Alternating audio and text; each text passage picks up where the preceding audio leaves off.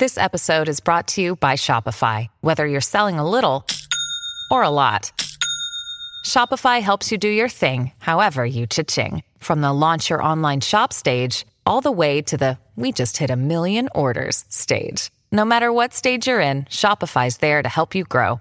Sign up for a $1 per month trial period at shopify.com/special offer, all lowercase. That's shopify.com/special offer. They gave me $1 million to keep my trap shut. And I did, for 15 years. But last night I was making the rounds and I saw the professor again. I had a heart attack 3 years back, and I tell you, when I saw him standing there in front of room 204, I felt another one coming on. He turned and smiled, and it was like he hadn't aged a day in 15 years. "Hey there, Chief," he said. That was it.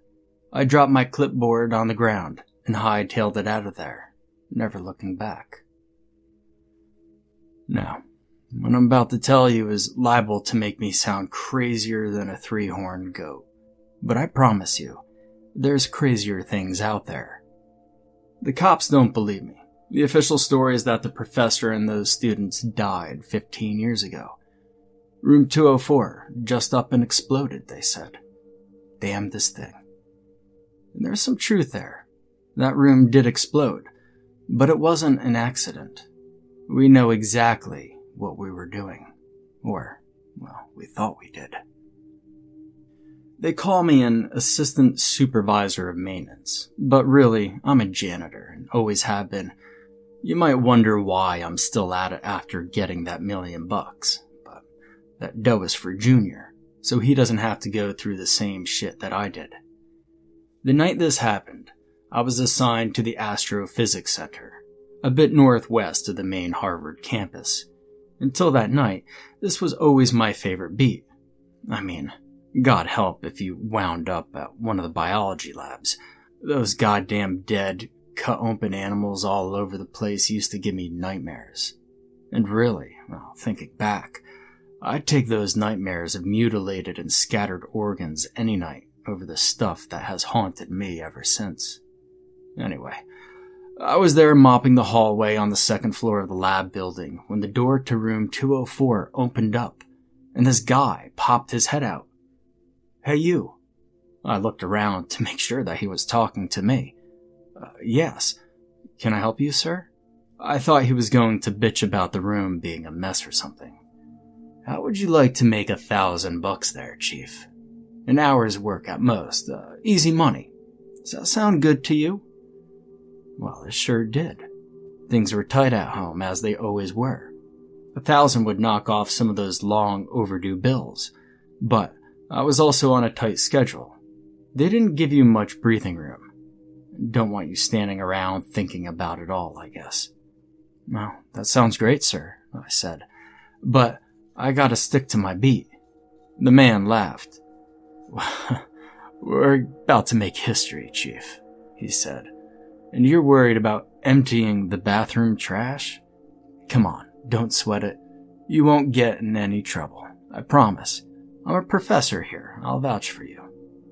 And the guy did look like a professor, with carefully combed gray hair and big old glasses on his face. I shrugged, leaned my mop against the wall, and said, "Sure, what do I have to do?" "Oh, that's fantastic. Come on in, Chief. Come on in." I followed him into the room. One look, and I should have just turned around right then and there and told him to keep his damn money. But I didn't. As soon as I stepped in, I felt the little hairs all over my body stand up. I don't mean that I was scared.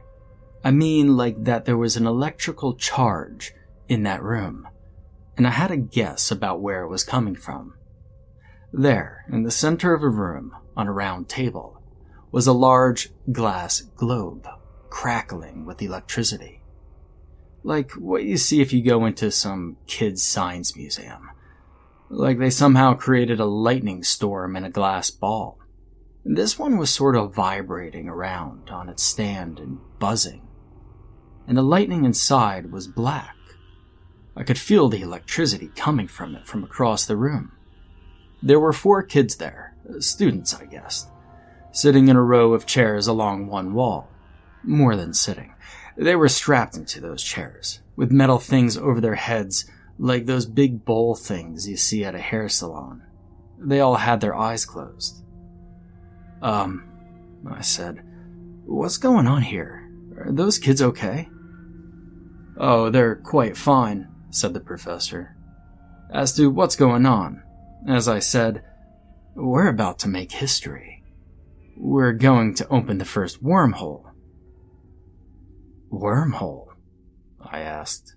"Like in the movies?" The professor laughed. "Well, I suppose so, Chief," he said. "Now listen, we had a last-minute cancellation, but that's okay because it's an easy job. We're going to be kicking things off here shortly, and once they are all properly kicked off, the wormhole will open. I will enter. If I'm not back in 30 minutes, you are to pull that lever there, and this will close the wormhole." I looked to where he was pointing, at a big red lever attached to a giant, whirring machine that was hooked up to the metal bowls over the students' heads. "But, won't you be trapped on the other side of the wormhole?"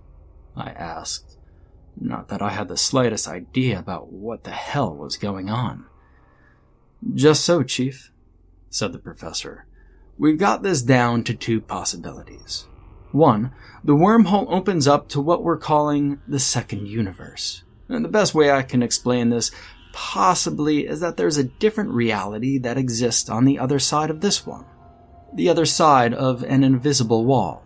The wormhole will provide a door in that wall." "Well, the other possibility?" "That wormhole will open to a place that man was not meant to go. 30 minutes will give me enough time to get in and out, if the first possibility is true." "And if it's the second?" "Then you'll close the hole with that lever, and my students will destroy my work." Now this was all way above my pay grade, and my head was spinning. Why only 2 possibilities? How the hell did they come up with those 2? And if this is real, why the hell would the professor take a coin toss chance of getting stuck in the place that man was not meant to go? I mean, those were just starter questions among the swarm that was buzzing around my head. "I see that you have some reservations," said the professor. "I assure you that your only job is to pull that lever after 30 minutes. That's it, Chief. We'll take care of the rest, and anything that happens isn't on you. The documentation is quite in order." He tapped a folder that was sitting on the circular table. "And here, I'll write you a check now before we proceed." As he wrote out that check, I wondered if it would still be valid if he got swallowed up by the wormhole. Yeah, I actually had that thought, as crazy as it sounds. It was still all so weird and abstract to me at that point. "Here," he said, handing over the check. "Let's do it, Chief. As soon as I enter that hole, give me exactly 30 minutes. On the dot. That's all you have to do." I took the check, mumbled a thanks, and watched as he walked over to the machine. He pulled the lever. There was a loud crackling sound, and I watched in unease as one by one the students' eyes shot open. There were no pupils there, like their eyes were rolled back in their sockets. "Hey now," I said, taking a step towards the machine. "They're quite fine," said the professor, "I assure you." Their jaws started to move like they were grinding their teeth. The professor took a jar of neon blue liquid from the shelf on the wall. He unscrewed the lid and poured the stuff all over the electric globe on the round table. The thing started going crazy, and then the globe shattered completely. Bits of glass flying through the air as shoots of black lightning zapped out into the room. I ducked down. I had had enough by then, and was ready to get the hell out of there. Then it happened. A fucking black hole appeared in the middle of the room, sucking in the bolts of electricity. It grew larger and larger. until it took up half the room. All I could hear was this rushing sound, like the world's largest vacuum cleaner running at full throttle. "Remember, Chief," shouted the professor with a wild look on his face. 30 minutes exactly." And then he stepped into the thing and was gone. At first, my mind was a mess. Staring at that whooshing black hole, it seemed hungry to suck everything in. I looked at the kids hooked up to the machine. Their eyes rolled back. White holes, I guess they looked like. Their jaws grinding away like crazy. It was too much to make sense of. I looked down at my watch. 15 minutes and 31 seconds had gone by since the professor got swallowed up by the wormhole. My heart was pounding, and I kept pacing back and forth, trying to figure out what the hell was going on. Then, I started to zero in on it. I was getting pranked. Not a prank like we used to do as kids, setting dog shit on somebody's front steps and all that idiocy. I mean a prank like the sophisticated college folk do, where they tell you something's going on, but the whole point is to just observe your reaction. Psychological experiment. Probably cameras in here watching me right now. See what I do. 12 minutes to go. I saw a trickle of blood come down from one of the kids' nose. I leaned down to look at him closely, and he was shaking a little bit all over. If I throw that lever, this will all probably stop. Maybe that was the test. I had to decide between trapping the professor in the black hole and saving the kids hooked up to the machines. None of it was real, of course, but they didn't know that I knew that. But then, screaming in the back of my mind was that voice. What if it is real? 10 minutes to go. The professor had promised me that the kids were all right. Another one started bleeding from the nose. If it wasn't real, it was a hell of a trick. Where did the professor go, if not through that black hole? I thought about touching it, but whenever I got close, I was filled with total terror. It sure seemed real, like it really took you someplace far, far away from here. I walked over to the table and picked up the folder that was there. And just like the professor had said, the first page was instructions to shut down the machine and destroy it if he didn't return within 30 minutes. I flipped that page over, and the next one had a photograph of one of the students. I read what it said. It was a consent form. I, Jackson Stewart, acknowledge the possibility of my imminent death if I participate in this experiment.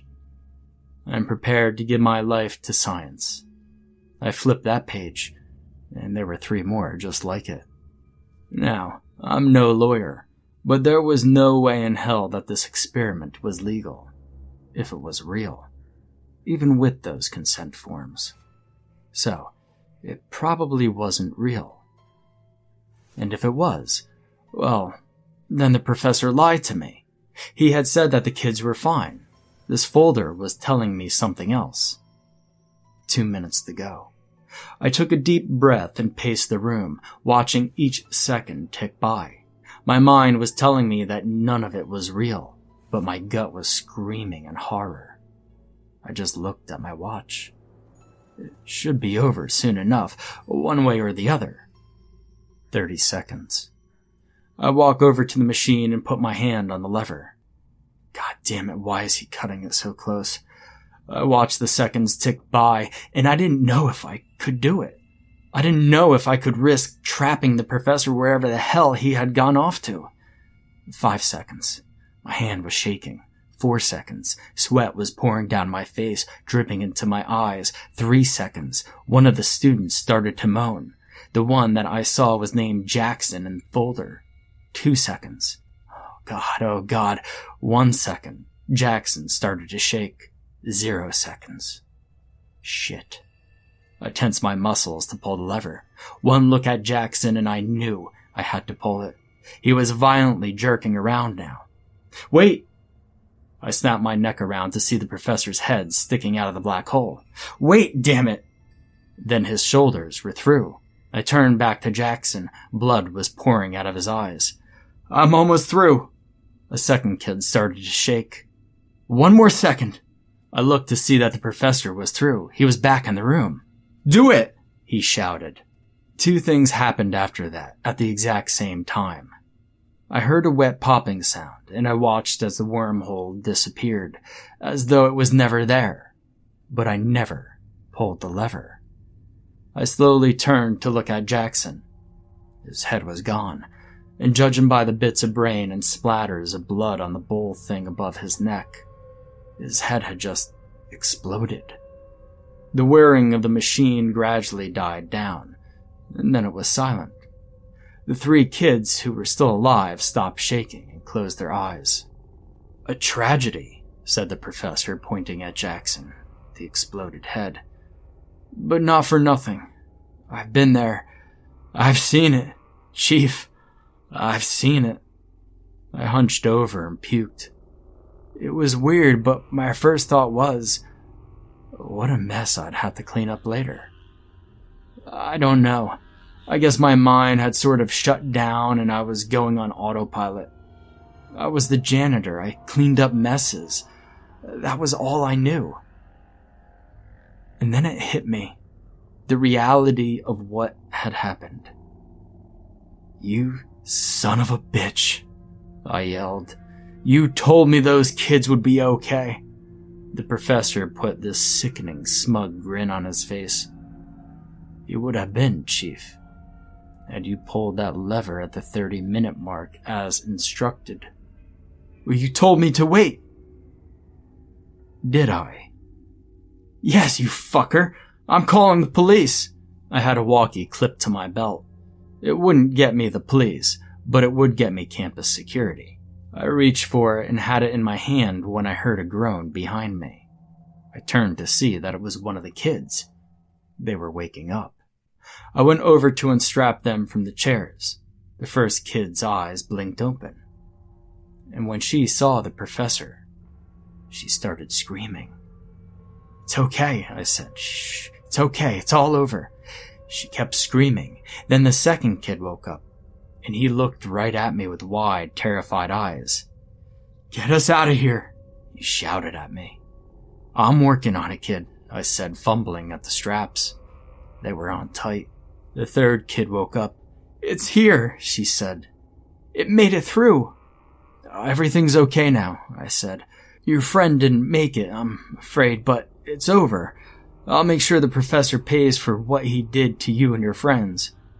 The first kid was still screaming at the top of her lungs. "Get us out of here," shouted the second kid again. The third kid looked at me, dead in the eyes, and, in a totally calm voice, said, "That's not the professor." "What?" "Of course it is," I said. "What I saw when I turned back to look at the professor will haunt me forever."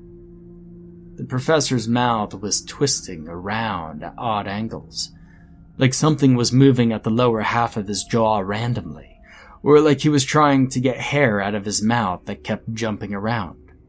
The veins on his neck bulged, then sunk back down, then bulged again so that they were thick as ropes. His wrists were rotating in ways that weren't supposed to rotate, as his arms flailed around wildly. I had the first kid, the screaming one, free. She jumped out of the chair and ran to the door, but her legs were wobbly and she tripped over herself in the middle of the room. I went to work on the second kid, whipping my head around every second to look at the professor. It looked like there was something crawling around under his skin. Something big. "Get us out of here," the second kid shouted yet again. The first kid was still on the ground, screaming. I worked away furiously at the straps. "If you believe in God," said the third kid with an eerie calm, "then pray." I took a glance at the professor, and that's when the first bone burst out of his chest, through his suit. I call it a bone, but it was pure black and dripping with green slime. "As for me," said the third kid, "I do not believe that there is a God. Not after what I had just seen." The second kid was free and made a run for it, and I scooted over to the third kid, but watched as the professor reached out an arm and grabbed the second kid by the top of his head. The professor gave one quick twist and let go, and I heard a terrible snap, and the kid slumped to the ground, dead. 3 more black bones came out of the professor's chest, dripping. He laughed and bent down to the first kid, who was still screaming, as bones began to poke out of his back, like a fucking stegosaurus from hell. "What is that thing?" I asked as I fumbled at the straps of the last kid.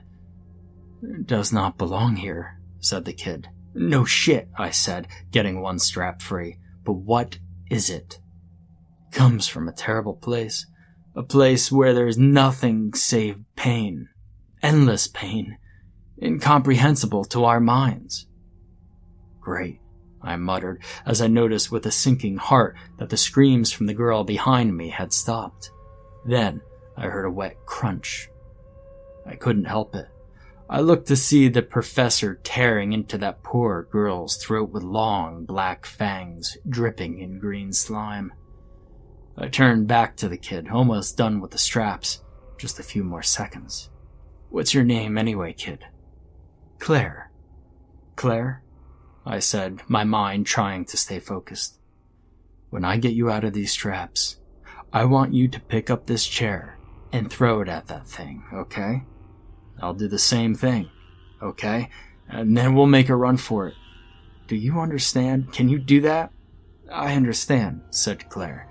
"I do hope it works." I did hope it would work too. "We have to make it work, Claire," I said, yanking off the last strap.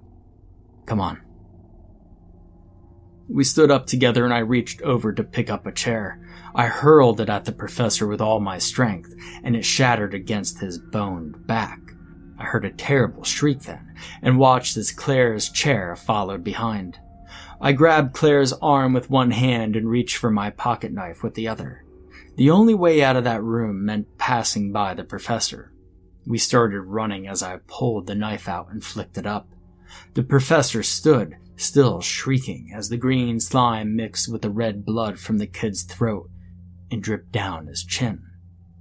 I took a wild stab at the professor's neck and connected, and I kept running with Claire, leaving the knife stuck in the professor's neck, and made it to the door. I had my hand around the knob when I felt Claire pulling away from me. I looked back, helpless, as I saw the professor reach long black claws into her gut. I threw the door open and left her there. Good God, I left her there. I made it outside the lab building somehow. I don't remember how. My mind just sort of shut down as I ran like hell, I guess. I did have the presence to go around and lock all the doors from the outside. Then I got on the radio to campus security. "You guys need to get the police over to the Astrophysics Center fucking ASAP. There's a fucking massacre in there." The front door started to rattle, and I heard the god-awful shriek again. "Repeat," said a voice over the walkie. "Look," I said. "Call up Lawrence Summers right now." That was the president of Harvard at the time, and I had seen his signature on the papers in that folder with all the consent forms. "Tell him that the wormhole experiment has gone way the fuck south." The rattling at the door stopped. I only prayed that the thing didn't figure out it could just break a window and crawl out that way. "This is a janitor, right?" said a different voice on the other end of the walkie. "Is this a joke? The wormhole experiment? Have you been drinking?" "Call Lawrence Summers. If you don't, I promise you that you'll never be able to live with yourself. Do it now." There was a horrible pause, and I heard the professor trying the side door now, shrieking once again. 10-4. A fleet of black SUVs pulled up 2 minutes later. A team of heavily armed men jumped out and ran past me, breaking through the windows and jumping inside. I heard a stream of gunfire and screams. So many screams. And the professor's horrible shrieks. And after a while, it was quiet. The second team of men jumped through the broken windows, and I didn't hear any more gunfire. I felt a hand on my shoulder and whipped around. A man was standing there. I don't remember a single thing about what he looked like, but I do remember our conversation. "Tell me what had happened," he asked, and I told him the full story, the same one that I just told you. "We are prepared to give you a lot of money to sign an NDA." "NDA?" "A non-disclosure agreement. It means that you can never tell anybody about what happened here tonight." "How much?" "We're prepared to give you $1 million. "And a promotion?" The man paused. "You mean you still want to work here after tonight?" "Well, yeah. Somebody's got to clean up the shit," I said. "Fine, of course. And one more thing." "And what's that?" asked the man. "I want to know that this will never happen again. I want you to blow all that shit up and burn all the notes." "Of course. And I want to watch." "Of course," said the man. And so I thought it was over. But it's not. Last night I saw the professor again. He looked me right in the eyes, flashed that smug grin, and said, "Hey there, Chief." And that's when I ran the hell out of there.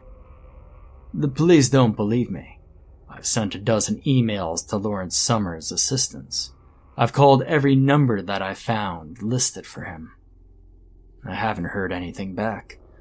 I don't know who else to turn to. I'm afraid the professor's going to open up the wormhole again. And I'm afraid this time, he might bring his friends back with him.